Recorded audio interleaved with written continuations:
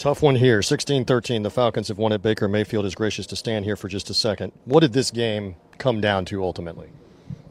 Just little things. Too many penalties on offense. Hurt ourselves. Not getting points in the red zone. Obviously, any turnover in the red zone, that one's on me. So it's just giving up points and hurting ourselves with all the penalties we had today. Let's go to the final drive. First of all, positive. You got a 31-yard gain where the middle of the defense seemed to open up. Describe what you did on the play, if you would. Yeah, just a full flow concept. Everything's going from the right side of the field over to the left, and as I'm going through my reads, just kind of feel that flow of the defense and take off. But just you got to find a way down there with a couple plays before we had to kick the field goal to get the ball in the end zone.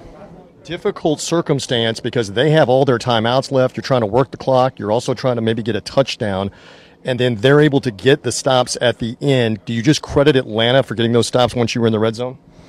Yeah. I mean, we're really close. They played well when they needed to. So, yeah, credit Atlanta. Hats off to them. And how big a challenge to be right back on the field Thursday night in Buffalo?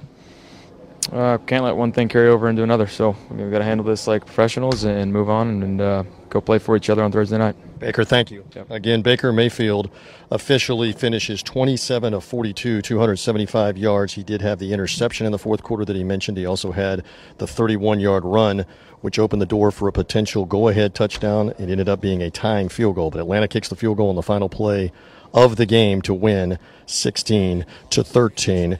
We will continue on the Hooters post-game show after this timeout.